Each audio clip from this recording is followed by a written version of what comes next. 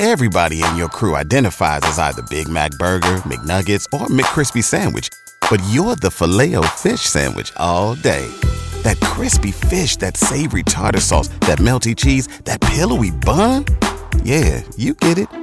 Every time. And if you love the Filet-O-Fish, right now you can catch two of the classics you love for just $6. Limited time only. Price and participation may vary. Cannot be combined with any other offer. Single item at regular price. Ba-da-ba-ba-ba. This is the Canes Corner Podcast with host Adam Gold, part of the Capital Broadcasting Podcast Network. Now here's the host of the Canes Corner Podcast, Adam Gold. Welcome to the Canes Corner Podcast. Adam Gold here with a little bit of a sinus infection, so I apologize. Thank you very much for putting up with me. We're brought to you by the Aluminum Company of North Carolina. If it's for the exterior of your home, you can find it at aluminumcompany.com. A lot of things we're going to talk about today. Brian LeBlanc of Canes Country is going to join us. He's the managing editor. He's been covering the Hurricanes for a long time. He knows the team. He knows the league. He knows all stuff like that. He knows about the mechanisms and salary cap and player rules and all of that. So certainly more than I do.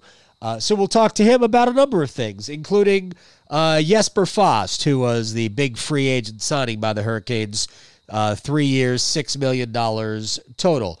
We'll talk about the bevy of two-way contracts that were signed, including Steven Lorentz and Clark Bishop. I don't think we're going to get too much in the weeds there, but I think there's probably something to talk about with Steven Lorentz, don't you? And we'll talk about the makeup of the roster, whether or not they need a goaltender. We'll talk about Justin Williams' retirement. So all of that is coming ahead with Brian LeBlanc of Canes Country. Down the road, probably going to be an as needed. So if you subscribe to this podcast, it will show up when a new one is produced.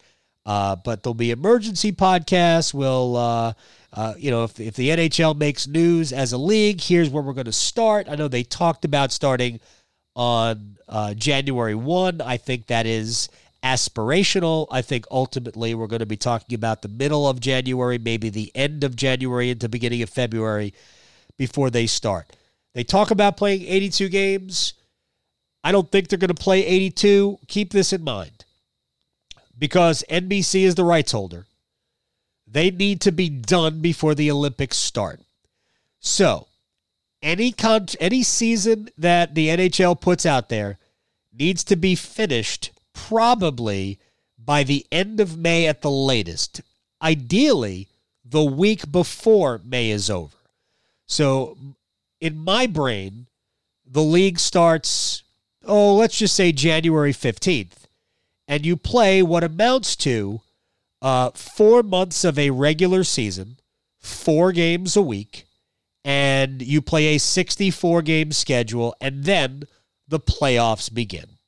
And then you can get an entire normal NHL playoffs in and be done before July is over. And then you fold right into the Olympics. And that doesn't damage the next season too much, and maybe it doesn't even delay the start at all. You could start as normal in the beginning of October. But maybe you push it back, 3 weeks max. But that's what I think ultimately will happen to the NHL. Now, as for how many fans you're going to let in, I mean, the Rona ain't going to be gone in the middle of January. Rona's going to be with us probably until July. We're not that close to getting a vaccine, and herd immunity is a pipe dream. So don't even think about that. I think we're going to be dealing with some restrictions in arenas. Maybe we'll have fans, but I don't think we're going to have a ton of them. Anyway, with all of that said, we got stuff to talk about with regards to the Carolina Hurricanes. So without further ado, my friend Brian LeBlanc, managing editor of Canes Country, joins us. As I said in the open, that you clearly did not hear. This is the second time. I absolutely heard. I heard every word of it. Did you really? You liar. Yeah. This is the second time that you have done a podcast with me in the last, month, 2 months. Something like that. for the second time, a guest who was supposed to be on with us has blown us off. So I am going to assume that you're the problem. I mean, it's a safe assumption. Let's be honest. I mean, the easiest solution is always the most likely. So that, you know what? I should really adhere to that theory more often than I do. I'm always trying to find the inner meaning. So, but in this case, maybe the simplest solution is the right solution. All right. So as I did in the open, as you already know, I want to run down the recent blockbuster signings of the Hurricanes. Okay. Steven Lorentz, 2-year deal, two-way deal both years. Spencer Smallman, he's been re-upped. Clark Bishop, he has been re-upped. Hurricanes fans actually know who Clark Bishop is because he's shown up. Played, 12 games maybe as a Hurricane already? Yeah. So Joakim Ryan, free agent, 2-way deal. How many times are you going to call him either Joakim Nordstrom or Derek Ryan? Can I just tell you that I wrote down before we started here, I wrote down Ryan Joakim. I swear to you I did. They also signed one of their second-round picks, Vasily Ponomarov. I have no idea if I pronounced his name right, but I'm sure we'll see him in the minor leagues. Okay, we'll get to the real one. Jesper Fast was signed. We're going to talk. What? I want to pause on this for just a second. I think it's notable that Steve Lorentz got a 2-year deal. Guys like that don't usually get a 2-year deal. We're going to talk about him. I'm setting the table here. Don't sit down to eat before the table is finished being set, Brian LeBlanc. Well, it sounded like you were just going to move on from it. No, we're going to get back to it. All right. Jesper Fast signed a free agent contract, and we're going to talk about him too. We're going to talk about him before we talk about the minor leaguers. But we are going to talk about Steven Lorentz because I agree with you. It is notable that he got a 2-year deal, and we'll talk about it. And we're also a little bit later on going to talk about the one and only Justin Williams, who announced his retirement. We'll look at the rosters and things like that as well. But let's talk about Jesper Fast, who has spent his entire NHL career with the New York Rangers and is a very good player. A little bit, a little over 6 foot. Plays a physical game. Look, if we judge hits, if hits are even a thing, he would have been second on the Hurricanes, only behind Jordan Staal last year in hits. The Hurricanes only had 3 players who had more than 100 hits on the season. One of them just signed a 4-year contract with the Canadiens. The others are Jordan Staal and Andrei Svechnikov. So your thoughts on Jesper Fast? Couple thoughts. First off, I think it's a great signing. I think it's a good price point. I think he's a difficult guy to play against, as the Hurricanes well know. He's a member of the Olli Jokinen Hall of Fame. Guys that are middling to good scorers in the league that just go gangbusters when they play the Hurricanes. So right. Good for them for getting rid of a member of the Olli Jokinen Hall of Fame by signing him. Should they go out and sign Tyler Johnson too? Hey, he was on waivers, so sure, absolutely. And while you're at it, why don't you get Zibanejad, because he's another member of that Hall of Fame. Well, that guy is unfortunately not available. No, he's not. I'd like if he was, but he's not. I love this move. I really do. I think, not just because of the price, but because of the role he plays. Andrew Schnitker, who is my compadre at Canes Country, made the point, and I absolutely sign on to this, a checking line consisting of Jordan Staal, Jesper Fast, and Warren Foegele is a line that nobody in the league want to go up against. Right. I think that's a phenomenal checking line. And you're going to get Foegele on a good deal. I mean, he's a restricted free agent. He's going to get a raise, but it's not going to be outlandish. Staal is what he is at this point. We all know it. It's, his deal is, again, it is what it is. There's no use really complaining about it because he provides more than just production on that deal. I mean, everything he does. And Jesper Fast at $2 million a year, yeah, sign me up. Give me 15 goals. Give me a guy who is one of the best defensive wingers in the league. I think he's probably not on the Mark Stone level, but I think he's probably the next level down from that. Stone's making 6.5 and you're getting Foss to 2. Yeah, absolutely. I'll take that. I think it's just a perfect signing for the Hurricanes. And I think, I know we're going to talk about Williams in a bit, but I think he slides right into that Williams type role, not necessarily in terms of leadership, although I think he does bring some of that too. In terms of style of play, I mean, I think Hurricanes fans are really going to like watching him the same way they liked watching Justin Williams when he was at his finest. All right, I do not want to sell Jesper Fast short, so I want to talk about him as a different player maybe than you are imagining his role, because he played with Artemi Panarin and Ryan Strome last year for a ton. And was a pretty important part of why that line was so good. So I don't know that putting him with Jordan Staal and a Warren Fogle, I'm not sure that's an entirely efficient use of his skill set. He is a great defensive player. There's no question about that. And he brings a physical element. But if I'm the Hurricanes, I want a physical element with other players. So I don't know exactly where Jesper Fast is going to slot because we're silly like this. We always like to think about line combinations, even though the head coach always says, I don't know why you guys waste your time doing that, because he mocks us. And when I just have casual conversations with Rod, he goes, why do you do that? It's a waste of your time.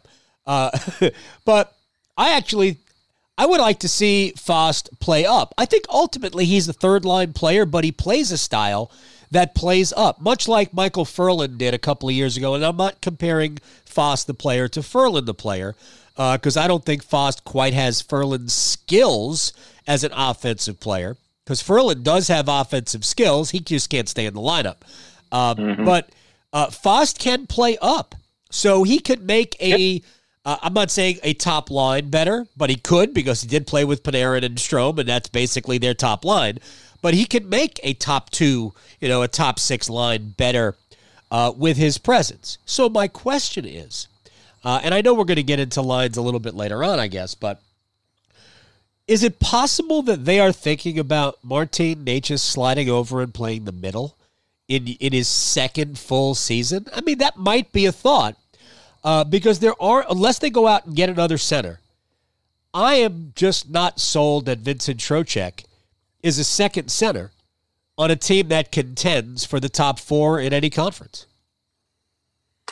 I can see that, and I think that the long-term goal is to have Necas at center. We're kind of going down the same path we went down with Sebastian Aho 2 years ago, where Rod didn't want to move him to center to start with, and then kind of had his hand forced, and obviously look where it ended up. It was fine, right? I sort of agree with you on Trocheck, but I'm not really sure, because he's one of those tweener guys that I think you're probably right on a really good team. He's probably not a second line center, but I think he's too good for the third line. So I'm not really sure where he fits, but I think he's going to fit somewhere. I could see that, but what Foss gives you, and to your point about him being probably having more offensive touch than maybe I gave him credit for, he's kind of your Swiss Army knife in a way, where I think he could fit in just about anywhere and contribute. And that's a really, really convenient thing to have for Rod, to be able to plug him in basically on any line, right, and have him serve any role. I don't know if they'd want to start with that. I could see that maybe as kind of a break glass sort of thing. Like, we know that Rod didn't like putting together Aho, Turbo, and Svechnikov last year, but when he did, it was kind of the break glass in case of emergency, and they just went off. I kind of see this, maybe not quite with those types of results, but almost in the same way, where if you're Rod, I think you probably don't want to move Necas to the middle, because he's not great on faceoffs. I don't think he's quite there yet defensively. He was getting better over the course of last year, but I don't think he's quite where Rod wants him yet. But I think that in the long-term plan, that's probably true. And I think if they do that, then I think Fost probably does have a place in the top two and on the top two lines and killing penalties. But that's, they've got him for 3 years. I think probably at some point for a decent length of time during those 3 years, he will be a winger. I think he will be a top 6 winger. I mean, top 2 winger. I think probably he starts maybe a line down plus some penalty kill time and just kind of see where things go. Because Rod's a pretty pragmatic guy. I mean, it's not like he's going to, deny what he sees right in front of him. So if that's what he sees and he thinks that's where, the most convenient place for him and the most effective place for him is, I don't think he'll hesitate to put him there. And I could absolutely see a scenario where he plays top 6 minutes. First of all, I think you're right about basically everything you said about Necas. He really isn't ready to be a center. I'm just trying. I just look at, and I don't want to use necessarily Boston or Tampa as the measuring stick, but damn it, if they're not the measuring stick. Right. I mean, if you're not as good as them, why not use them as right? Stick? Tampa won the Stanley Cup, and Boston could have won it last year. Or Washington or Philadelphia. I mean, these are the teams you're trying to get past. And I'm not even talking about in the playoffs because you never know what happens in a playoff. But in the regular season, you don't want to be the wild card again. You want to finish first or second in the Metropolitan Division. So when I look at the Hurricanes down the middle and I see Aho, okay, number 1 center taken care of. And then I pair up who Trocheck would play opposite, whether it's, and I know Boston and Tampa are both in the Atlantic, but, Krejci or who's Tampa's second-line center? Stamkos? Yeah, probably. When he's healthy, right? Okay. Yeah, when he's healthy. Trocheck's not close to either of Krejci or Stamkos. And what was... and I think when Stamkos isn't healthy, their second center is Anthony Cirelli, and I don't think Trocheck is there either. I agree with that. So, okay, that's the Atlantic. Now you go to the Metro where Carolina lives. Pittsburgh until a trade, it's Malkin. No shot for Trocheck. And then with Washington, who is it, Oshie? Yeah. Or is Oshie a winger? I mean, look. Oshie the winger. It's Kuznetsov, isn't it? Or Eller. I mean, look, maybe Trocheck is the equal. He's probably equal to or better than Eller. But I just see Vincent as a notch below the best team's number 2 centers, and ultimately, where you want to get to, you have to be better down the middle. I also think that if we're not already there, and I kind of think we're already there, that Jordan Staal to me is nothing more than a checking center. He's not going to produce anything more than 30 points in a given season. If that, right? So you're talking about somebody who takes a lot of, as many defensive zone draws as you can, checks another team's top line about half the time because you have to let your best play. And if Trocheck is number 2 center, he's a good defensive player. I think Trocheck's a really good all-around player. I just don't see him as a good second-line guy on a team that is a contender. So maybe at this point Stahl's 4, and you're still looking for another center either way. I don't think Geeky's ready to play major NHL minutes. I actually think that Geeky's going to end up playing in Chicago in the AHL for another year. Yeah, no, I absolutely agree. I think that was kind of written to the stars when Fost was signed, honestly, because that's the roster spot he's taken up, to be perfectly honest. I mean, it's not the same position, but yeah, I mean, you're not gonna stick Geeky in the TVR Memorial 7th defenseman / 13th forward role and just have him sit there. He's gonna be playing 18 minutes a night in Chicago. Pretty much all year. I honestly, I might be surprised if he even comes up. I think he'll play. I think he'll play a fair amount in a Hurricane sweater. I mean, I could see him playing 15, 20 games because he's going to be the first center up. He's too smart a player. Rod trusts him. Yeah. So he'll be the first call up, and Clark Bishop probably. We'll get into those minor league deals in a second, but I'm still trying to hash through what the NHL team is going to look like. And part of me still hopes that there is something of a trade that is, working its way through the recesses of PNC Arena to bring in, at least a middle six center, somebody who can play center. So whether it's Trocheck plays in the second line or somebody who is as good as Trocheck plays in the third line, regardless. I know Rod loves having two right-handed centers. Right now, Geeky is the second right-handed center. Nobody else in the organization is a good enough center to play NHL hockey who's a righty. So let's talk a little bit about some of these minor leaguers for a second, and we'll kind of gloss over Spencer Smallman, who's really just a depth guy. Clark Bishop is a good depth piece for your organization. He's not going to light anybody on fire. He'll play good defense. He'll give you good energy. He'll center your fourth line if you need him. The second round pick, the Russian kid, has a bright future, but he's not going to play in the NHL for a few years. I don't think he's eligible for the AHL either. I think he is. I think he's. That's why they signed him, I believe, because I believe he's already 19 or will be 19. I think he'll be able to play in the AHL. I think you got to be 20. I don't know by what date. Oh, maybe not. You might know the rules better than I do, but I thought he was eligible for the AHL. I think if he was drafted out of Russia, then yes, but because he was drafted out of the Q, I believe he has to go back for a year. So that contract will slide. See, I probably need to learn the rules more. All right. So Brian LeBlanc of Canes Country. I'll work on that with you. Is here on the Canes Corner podcast. All right. So let's talk about Steven Lorenz, because you're hot to talk about Steven Lorenz. And I think to talk about, but you noticed the same thing I did. I think there's something to it, because if you noticed, Steven Lorenz was in the bubble, and he was in the bubble for a reason. Not that he was necessarily going to play, but I think he was in the bubble because there are late bloomers all over the sport of hockey. And I'm not sure that Steven Lorenz doesn't fall into the category of late bloomer and somebody who has become part of a team's plans. I think the fact that it's a 2-year deal already, I think is telling.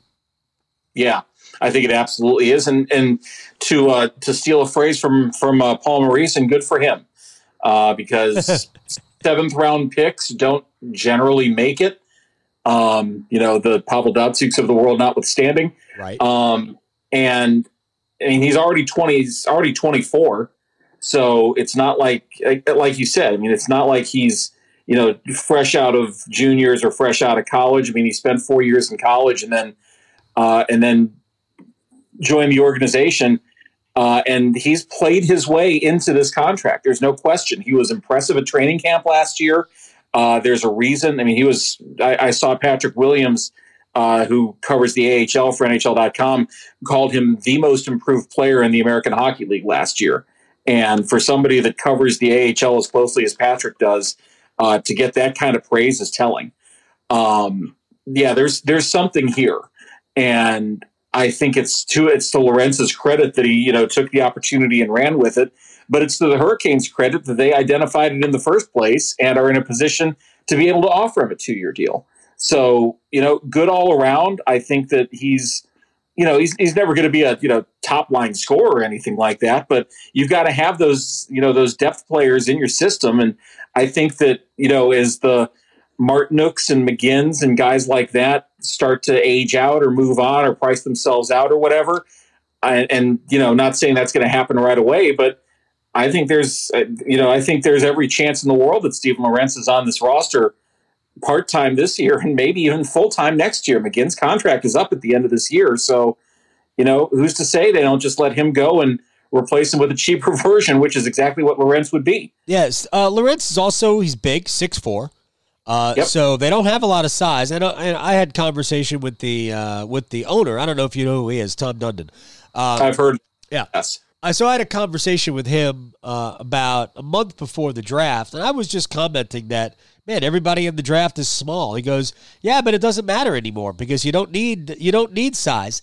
I mean, I think there is something to that. He can obviously we can all look at Braden Point, somebody who's about 5'10", and understand that. Yeah, his 5'10" when he's standing on a box. Right. Well, whatever he is, it ain't holding him back.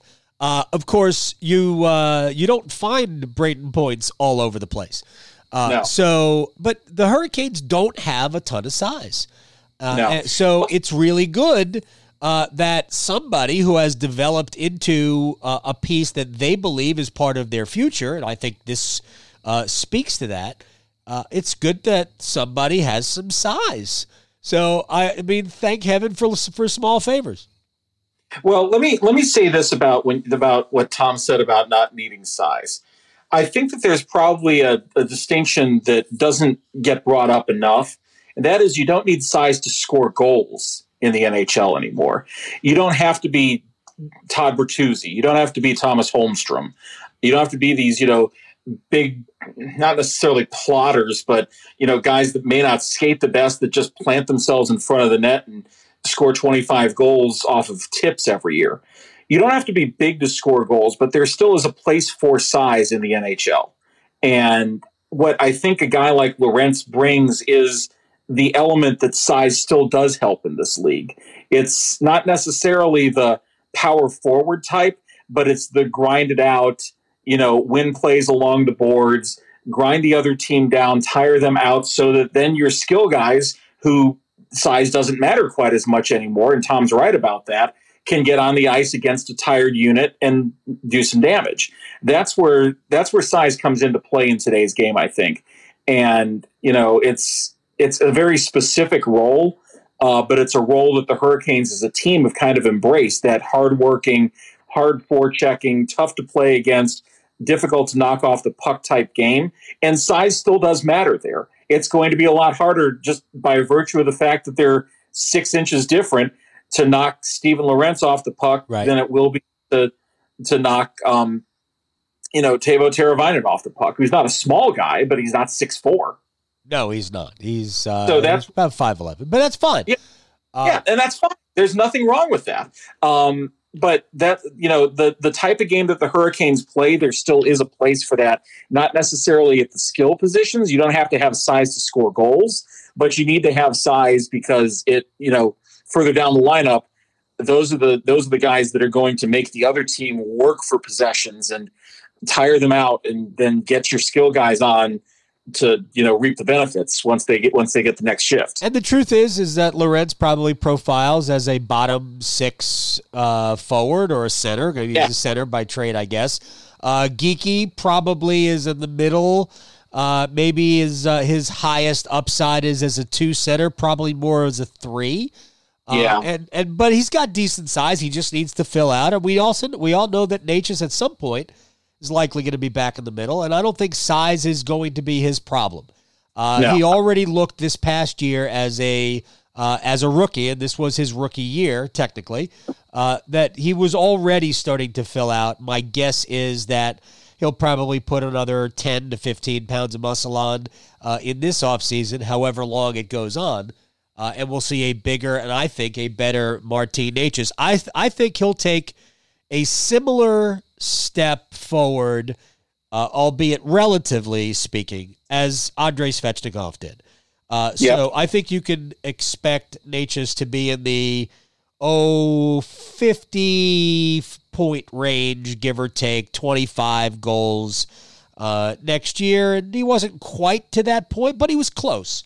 But I think you'll see Necas take a step forward. I think more than anything, maybe even more than the points, I think he'll just be a more consistent player, because what happened this year was there were weeks at times where he simply disappeared, where he was invisible on the ice, and they need him. He's a second line right wing at this point.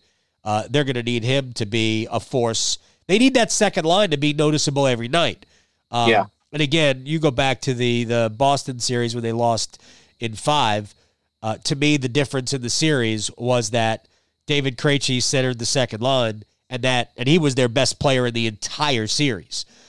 Some of that came on the power play, but Krejci was awesome at even strength. And then you get to guys like Andre Kasha, he didn't score any goals, but he created tons of chances. Or maybe Krejci created those chances for him, but that second line was dangerous every night. Carolina's second line, for the most part, disappeared. What do you think? Brian LeBlanc is with us from Canes Country. What do you think about what they did or did not do, really, in goal? Are you comfortable with what they've got? Peter Mrazek, James Reimer, and Alex Nedeljkovic in the crease. That's a very short question that does not have a short answer. Right. Which lends itself well to two people who don't edit themselves well. So here we are. What are you saying? I foam at the mouth? Is that what you're saying? Is that what you're saying? I plead the fifth. Okay. Can't believe that. Let's start with this. I think that Peter and James, like I named the apostles, deserve to come back on the basis of what they did last year. That doesn't mean to say that if there wasn't an upgrade available, they shouldn't have gone after it. But I don't think that either of them was necessarily the problem, like the singular problem. Is an upgrade possible? Yeah, you could upgrade on their performance last year. But given what financial constraints they're going to be under because of the state of the world right now, and the fact that they've got two pretty big contracts coming down the road and are, getting much bigger in the dashboard every day that goes by. Right. I can understand staying out of a bidding war. I found it interesting that Elliot Friedman said that the Hurricanes apparently were in on Jacob Markstrom. I don't think there's any way they would have gone to 6 years. I don't even know that they would have felt comfortable with 5. Where I think the Hurricanes really need to address their goaltending is behind that realize that Nedeljkovic didn't get much of a chance last year because of the pandemic kind of shut everything down right when he would have gotten the chance. But it's time to fish or cut bait on him. I have this feeling that he's going to wind up as one of the best goalies in maybe not in AHL history, but certainly within recent history. I just don't have confidence that that's going to translate to the NHL. And at this point, he's 26, 25, 26. Something. Yeah. I realize the goalies take a while, but I think you at some point, you've got to draw the line. And where I'm concerned is, what's the plan beyond this year? Because both goalies' contracts are up at the end of this year. The Hurricanes have re-signed Mrazek once, and I don't doubt that they would do it again, given the opportunity. But I think this was kind of the year where if they really wanted to make a splash in the goalie market, they could have. But at the rates that some of these guys were going, Holtby, I think probably would have made sense at what he signed for in Vancouver. But is Holtby cooked? Maybe not completely cooked, but he wasn't the same guy at all last year. Right. I'm not 100% sure he's going to be the guy in Vancouver. I think there's every bit of a chance that Demko outplays him. Thatcher Demko. Yeah. Yes, that's my favorite name in hockey, by the way. It's not Hayden Hockey. I'm disappointed. No, I love Thatcher Demko is such a great name. Actually, Thatcher Demko is not a goalie. Thatcher Demko is an indie band. Yeah, I have Thatcher Demko's first album. Mackenzie Blackwood would like a word, but anyway, Mackenzie Blackwood is a character from like an '80s nighttime soap opera. No, he's a Bond villain. He's absolutely a Bond villain. Be. Yeah, it could be a Bond girl. Mackenzie Blackwood could be a Bond girl. Stop. I'm okay with how the goalie carousel kind of settled down. I think the Hurricanes probably made the prudent decision to come back with the two guys they started with. If Marc-Andre Fleury again becomes available, and that's something that the Hurricanes, want to take on that contract and, buy an upgrade that way, then maybe. But I don't really see Marc-Andre Fleury, based on what we saw last year, as being, head and shoulders above either of the guys that the Hurricanes had. And, if you end up signing him, or if you end up trading for him, you're going to have to move one of those guys out. So what are you really accomplishing? I don't think there's really any point to it. And then the other guys that went elsewhere, you've got the, Robin Lehner. Obviously, the Hurricanes have been linked to him forever, Right. But he took himself off the market before free agency even started. And the one that I think people probably dismissed a little bit too much out of hand was Corey Crawford. I thought that he would, especially on that deal, I could see the Hurricanes making that deal for Corey Crawford because he has not been the problem in Chicago the last few years. A long shot. He would be an upgrade. And the fact that he went to New Jersey, I think makes New Jersey better. And I think that had he come to Carolina, he would have made the Hurricanes better. Now, again, you're still looking at incremental improvements. And, is an incremental improvement in goal going to win the Hurricanes the Stanley Cup? Probably not. So if an incremental improvement is just going to end up costing you more money and doesn't get you any further, then what's the point of making that move? Just go with what you've got, keep your fingers crossed and hope maybe you've got something in Kochetkov a few years down the road. But, trying to predict goalies is voodoo. I mean, a lot of people have said it and it's true. Yeah. So, and we learned that all too well here a few years ago. So there's no reason to spend money for the sake of spending money. I think that they're comfortable with what they have. Could they have improved? Yeah. Would it have been worth the money? Probably not, depending on who it was. But I think it's, the fact that you're even asking the question kind of presupposes the answer, I think. So I think it's probably the right move that they stayed out of that carousel and didn't just throw money at somebody to fix a problem that wasn't as much of a problem as a lot of people thought it was last year. All right, here's my 2 cents on the goaltending. I thought the goaltending in the playoffs and the bubble was excellent. I thought they had the better goaltending in every game except the first one against the Rangers. I thought Lundqvist played great in game 1, and the Hurricanes had the better goalie in every single other game they played.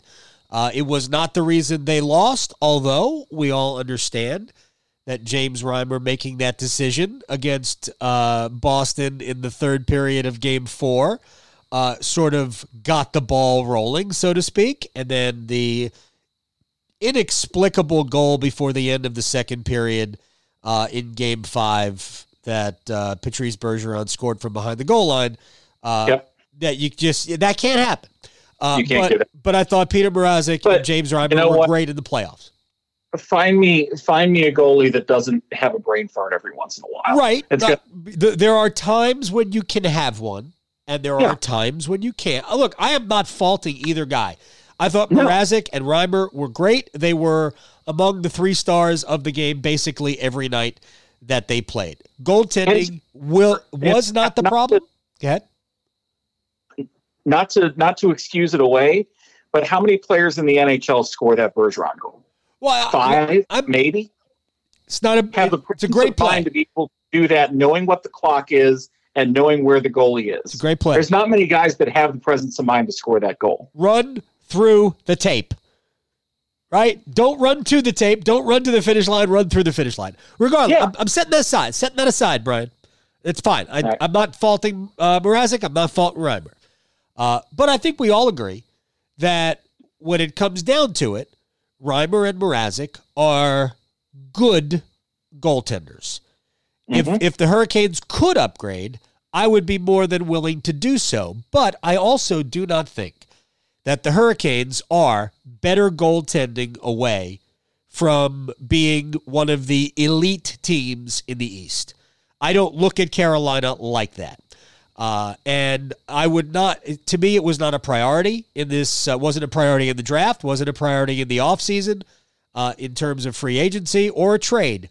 However, let me float this for you, because I'm okay if they go into the season and they've got Mrazek and Reimer and Nedeljkovic as the trio, and I think Nedeljkovic will get some chances. And I personally believe that one of the goaltenders will get moved. I think James Reimer's cash this year is only about $850,000. Yeah, it's not much. Most of it was so it's paid. So I believe he will probably be a very attractive trade piece to somebody who is looking for a backup goalie. But we're looking at a year where we're going to have a high concentration of games because they're not going to play 82 because I don't think they're going to start January 1. No, there's no. Right. But they're going to play 60 something. They're going to play 64 or they're going to play 66. 60 if we're lucky. I think the number's going to end up being somewhere in the 50s, and I don't feel great about them getting to 60. If they start the season, forget about January 1. If they start the season January 15, which I think is a reasonable guess when they start the season. I actually think if you could start at February 1, that'd be fine. February, March, April, May. 4 months to play 16 games per month. That takes you to 64 games. And ultimately, I think they're going to play a 64-game season. But you see the concentration. You're going to play 4 games every 7 days. So teams are going to need 3 goaltenders, not 2. They're going to need 3. So I do think that I can see Carolina keeping not 3 goaltenders active on the NHL roster, but 3 goaltenders on a regular basis. But what if they traded, and I think they were apparently shopping Mrazek to Edmonton at one point this offseason, or maybe Edmonton was inquiring about Mrazek. Decided to sign Mike Smith again. So I don't understand how Mike Smith is like who is the guy? He's like the Josh McCown of the NHL. I don't get Mike Smith. So if I were offered, let's put it this way. What if they traded for Darcy Kemper? If I were offered Peter Mrazek and I said, no thanks, we're going to go sign Mike Smith. Yeah. I mean, what? Doesn't make sense to me. No. All right. Come on. And Smith's no good. And that's the other part that doesn't make sense to me. But what if the Hurricanes traded for Darcy Kemper from Arizona? Sure. I mean, I made the point that I thought they should give up a first rounder for Darcy Kemper. I wouldn't give up a first rounder they're not giving up a first round pick for Darcy Kemper. No, I don't think they are. And we're kind of past that point at this point. It's they're not. But what if they traded for Darcy Kemper? Because I think Arizona's got to dump a goalie. They have to shed salary. They do, and I mean Kemper's been mentioned. I think it's notable that he hasn't been moved yet, obviously. That seems like it would make a lot of sense. He's under contract for a few more years, so that solves that problem. I mean, no, it's this year and next year. He's got 2 years left in a deal. Right. Well, that's one more than either of the guys they have under contract right now. So you could move Reimer out there for Darcy Kemper. The cap liability is just an additional $1 million. Right. It's not the worst thing in the world, and Kemper's a good goalie. No, Kemper's young. No, Kemper is the type of guy that would be a notable upgrade over the guys that they have. Right. So, yeah, I make that move. Sure. I'm glad. Sold. Let's. No, you and I are on the same team. We can't actually execute that trade. All right. Let's do one more thing before we get out of here. One other thing to keep in mind, by the way, is that Ned's going to have to clear waivers this year. This is last year. So they keep 3 goalies. What? So they keep 3 goalies if they have to. And maybe, yeah. I don't know. Like I said, you're going to play 4 games a week. Yeah, well, that's my point, though. I think that the chances of Ned getting through waivers this year specifically, when goalies are going to be taxed, is probably lower than it would be in a normal year. Right. So that's why you're ultimately going to keep 3 goalies. I think a lot of teams are going to end up keeping 3 goalies, especially if they're going to play 4 games a week. And I will be surprised if the NHL does not try to play 4 games a week. Mm-hmm. Yeah, and Ned's under a one-way contract this year. Yeah, but it's a cheap deal. It's a $750,000 deal. Yeah. So. But I mean, that's still money that they otherwise wouldn't have. I mean, like last year, he was on a 2-way deal, so they didn't have to pay him as much when he was in the minors. You're paying it in the whether he's in the minors or whether he's in the NHL. You're paying him exactly. He gets his cash Either way. All right, let's close on number 14. All right, just a broad Justin Williams. Discuss, Brian LeBlanc. Well, what can be said that hasn't been said? Great guy, great to talk to. You talk about guys that lead by example, and I think he's on page one of that page on Wikipedia, alongside his coach, for the record. Right. Justin came a long way in his career. And God, this feels so weird talking about Justin Williams in the past tense. Does it make you feel old? Well, and here's the thing: Justin just turned 39. He did. He is exactly 10 days ago today. No, 10 days 11. ago yesterday. Yeah, 11 days ago. He is exactly to the day 1 month older than me. So as long as he was playing and he was with the Hurricanes, I was not older than everyone in the locker room, and I truly appreciated that. And I made sure to let him know that I appreciated that. He came to the Hurricanes at a time they needed him. It wasn't, they needed him to fill a role, but more specifically, they needed Justin Williams to be here. And Rod needed Justin in his first year, even though that was Justin's second year with the Hurricanes. But as a first-time head coach, I think that Rod and, we both talked to him about this. He would go out and say, yeah, Justin is a big part of the reason why that year was as successful as it was. Yeah. Because, Justin's kind of a coach on the bench at this point in his career. Everybody respects him. Everybody knows what he brings to the table. He's as well liked and as highly respected as any player I've covered, maybe including Rod. And Rod's the only one I think that I've covered that comes close. He just had the presence and he had the leadership qualities, which I know is kind of a nebulous term, but you know what I mean. And that was something that the Hurricanes desperately, desperately needed. And good on Ron Francis for recognizing it and bringing him in. Good on Rod for fixing the error and making him captain. Sure. And frankly, good on Justin for understanding that his role here was not necessarily to score goals and to, check the opposition into the ground, but to show a team that was very young what needs to happen to be successful. And mission accomplished. He did exactly what he was asked of to do. And I don't think the Hurricanes would have had the success that they've had the last couple of years without him kind of showing him the way, because without him, without him and Jordan Staal, there's not a whole lot in that locker room that's had a ton of NHL success. And knowing that you have that sort of person, that sort of resource in the locker room goes a long way. And you can see it in the growth of guys' games. You can see it in the growth of Sebastian Aho's game over the last 3 years. Yeah. I don't think he becomes the leader that he's become without the influence of Justin Williams. So his influence on this team is going to go way deeper, I think, than any stat line will tell you. That he is one of a kind, and the Hurricanes needed him, and he gave them what they needed, and that's well done by everyone. Yeah, it's, the last few of these podcasts that I've done, there's been a moment in them, either me talking about the head coach and what he has meant to this organization, or John Forsland talking about what he has meant to this organization. I'm going to tell a story about the playoff the 2 years ago when they made the playoffs for the first time in 10 years in a second. But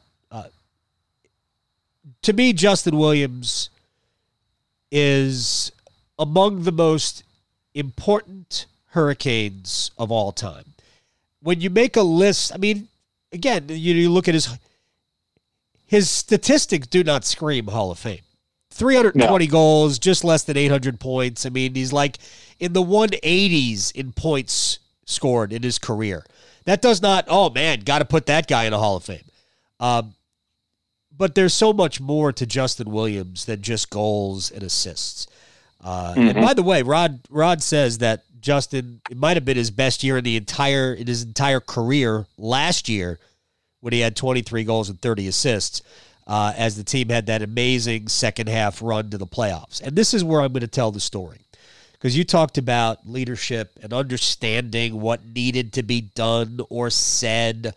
And yes, Bill Peters screwed up. It was Peters' ego that did not want to allow Justin Williams to get any credit if that team was able to make the playoffs and snap that drought. Peters wanted everybody to know that it was Bill that got that team over the hump, not Justin and leadership. So he didn't even give Justin a letter. Forget about the captain's C. He didn't even get an A. But in the late in the season, in the 18-19 season, the Hurricanes had already played their way, maybe not inside the line, but pretty much right at it. They had played their way back into the mix. But they had done it against a relatively softish schedule. I mean, all the points count, and you got to pile up points when you can. And it was, I think we were all still kind of, I wonder if this is just a product of the schedule or if they're legitimately good. They were playing great. And they had a home game against the Tampa Bay Lightning. And I actually think they were inside the line already. But it was still obviously very tenuous because they didn't clinch it all until game 81. But they're, they have a home game against the Tampa Bay Lightning. And they blow a late lead. And they outplayed Tampa for basically 55 minutes and lost the game. And I go into the locker room, and in a lot of cases, you expect to hear, played good, sucks that we blew it at the end. You expect a lot of, and I heard this from Jeff Skinner, you take the positives out of it and you move on. And nobody ever takes the positives out of those things. It's just something that you say. But Justin Williams, after the game, was angry. Not just the fact that they lost the game, but they were playing against the 129-point Tampa Bay Lightning. That was one of the best regular seasons we've ever seen from anybody. They were a juggernaut. And the Hurricanes were better than them in that game. And they blew it. And I know where this, if you've never heard the story, you need to keep listening because it's worth it. And Williams, rather than credit them for playing with and playing better than the best team in the league, we proved we could play with this team, blah, blah, blah, blah, blah. I mean, he just let loose with, we pissed it away, we've got to learn, blah, and he was angry after the game. And that stuck with me, and I think I have probably talked about this 50 times toward the end of last year. And to me, that was the turning point because he wasn't saying that to us. He was saying that to the other 19 guys in their dressing room because they needed to know. And it wasn't a speech that he had to give them. He was telling them through us that it ain't enough to make the playoffs. It ain't enough to squeak in as the 8. We're good enough, and we can't, and we'll never get to where we want to be if we think that's good enough. If we think just playing with the best team in the league, even though they did get beaten in the first round of the playoffs, if we think that's good enough, that ain't it. And to me, that epitomized leadership and recognition that you cannot settle for just being good enough. And when I remember standing in front of Williams when that happened and thinking that right there was a moment. And I think that's the day in a loss when the Hurricanes became a contender. And that was, I will never forget that day.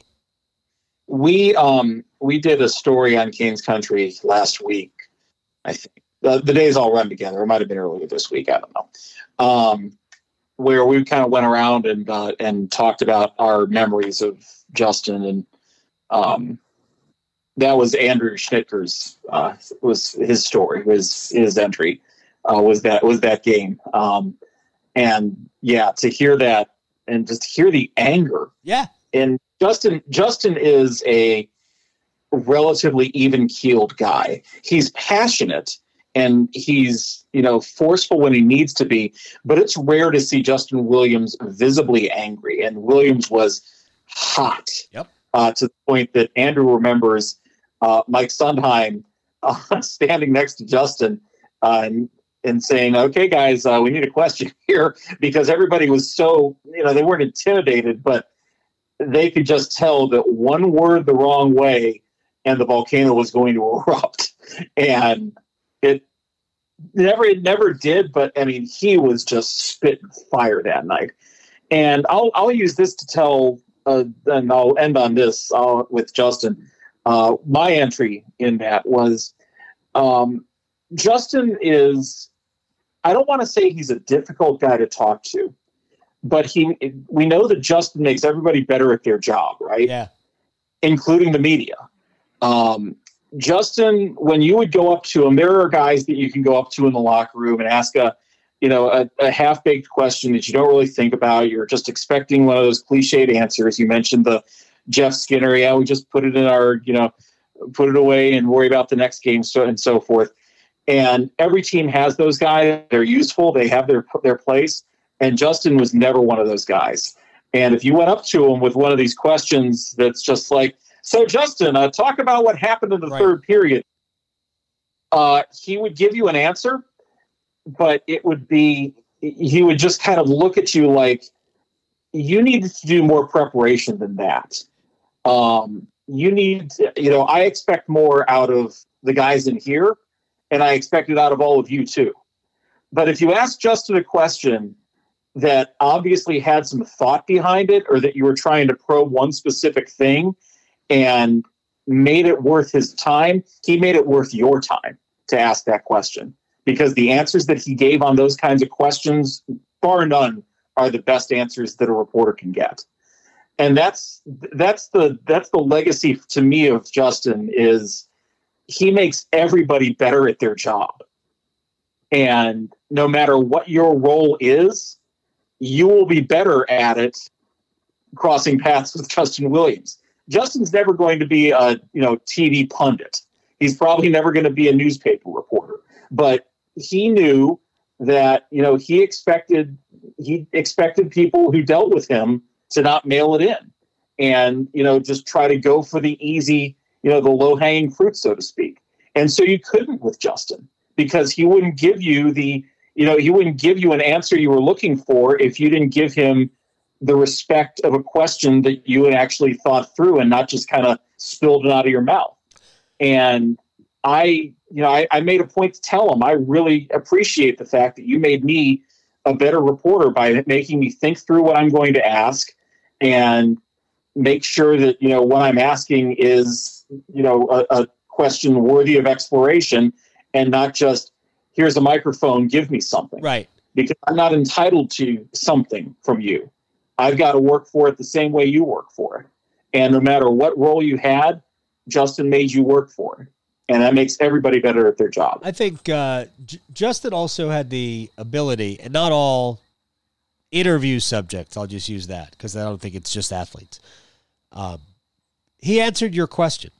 It was not, all right, you asked me about the third period. I'm going to spit forth whatever. He answered your question. Yeah. So, yes, you had to ask the question, a good question. Otherwise, you were not going to necessarily get a great answer. And I would say that about 50% of the time I asked a good question, if that high. Because locker room settings are not the easiest thing in the world to do, and sometimes you're good and sometimes you suck. And I always sucked for Ron Hainsey, and I always sucked for Ray Whitney. But it's not like Justin didn't recognize that either. I mean, he knew when I sucked. Yeah, enough times to know that people are going to have bad days, and he gets it. Look, I've spent a lot of time talking to Justin. I remember when he walked in the locker room the first time after the trade from Philadelphia. For Danny Markov, by the way, Hurricanes fans. And I remember when this 24-year-old kid walked into the locker room, and he looked a lot different than he does now. But he was a good player then. And you could tell that he was exactly what the Hurricanes needed then. And however many years later, he walked back into the Hurricanes' lives, and he really changed the franchise. He wanted to make the Hurricanes relevant again. And I think he took ownership of it, even though he wasn't the captain of that team. But he took ownership of it, and he made the franchise every bit as much his as it possibly could be.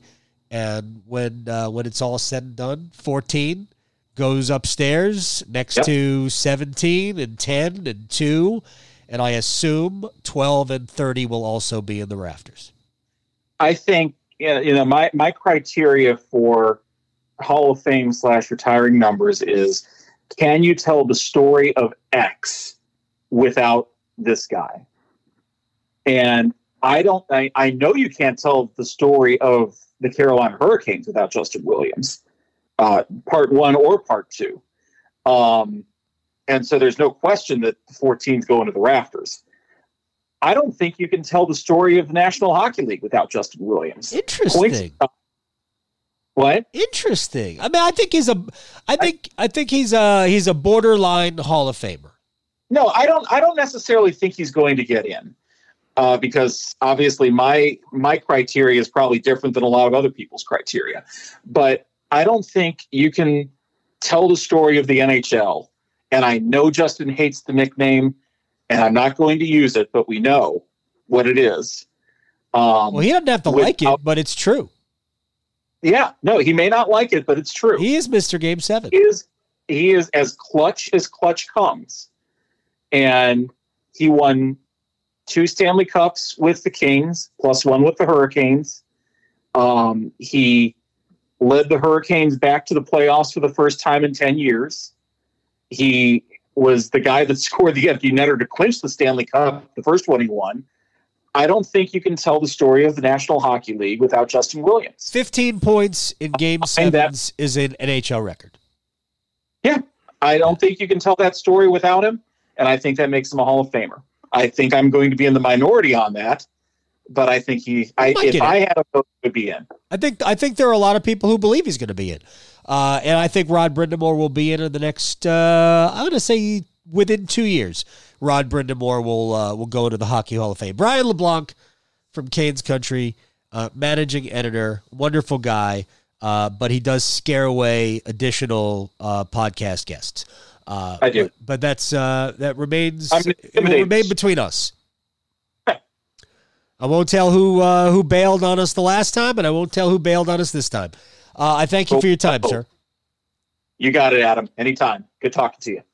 Well, we covered a lot of ground in the Canes Corner podcast. It rambled. I understand that, but you didn't hate it. I didn't see any of you just sign off. I thank Brian LeBlanc from Canes Country. Who knows what's next on the Canes Corner podcast? We'll crank it up again when the Hurricanes make some roster news. And I assume that they're not done. I don't think they look at the roster and see a finished product for next season. But who knows when next season's going to begin? Again, I kind of think it'll be middle of January to the beginning of February before they ultimately crank it all up. But I thank you very much for hanging out. It's brought to us by the Aluminum Company of North Carolina. If it's for the exterior of your home, check it out at aluminumcompany.com. I am Adam Gold. This is the Canes Corner Podcast. See you later. You've been listening to the Canes Corner Podcast with Adam Gold. Don't forget there are many ways you can listen to this podcast, including streaming at WRALSportsFan.com, the WRAL Sports Fan app, and you can also subscribe for free at Apple Podcasts, Google Play, Google Podcasts, Spotify, Stitcher, Pocket Casts, and TuneIn. Thanks again for listening to the Canes Corner Podcast. Everybody in your crew identifies as either Big Mac Burger, McNuggets, or McCrispy Sandwich. But you're the Filet-O-Fish Sandwich all day. That crispy fish, that savory tartar sauce, that melty cheese, that pillowy bun. Yeah, you get it. Every time. And if you love the Filet-O-Fish, right now you can catch 2 of the classics you love for just $6. Limited time only. Price and participation may vary. Cannot be combined with any other offer. Single item at regular price. Ba-da-ba-ba-ba.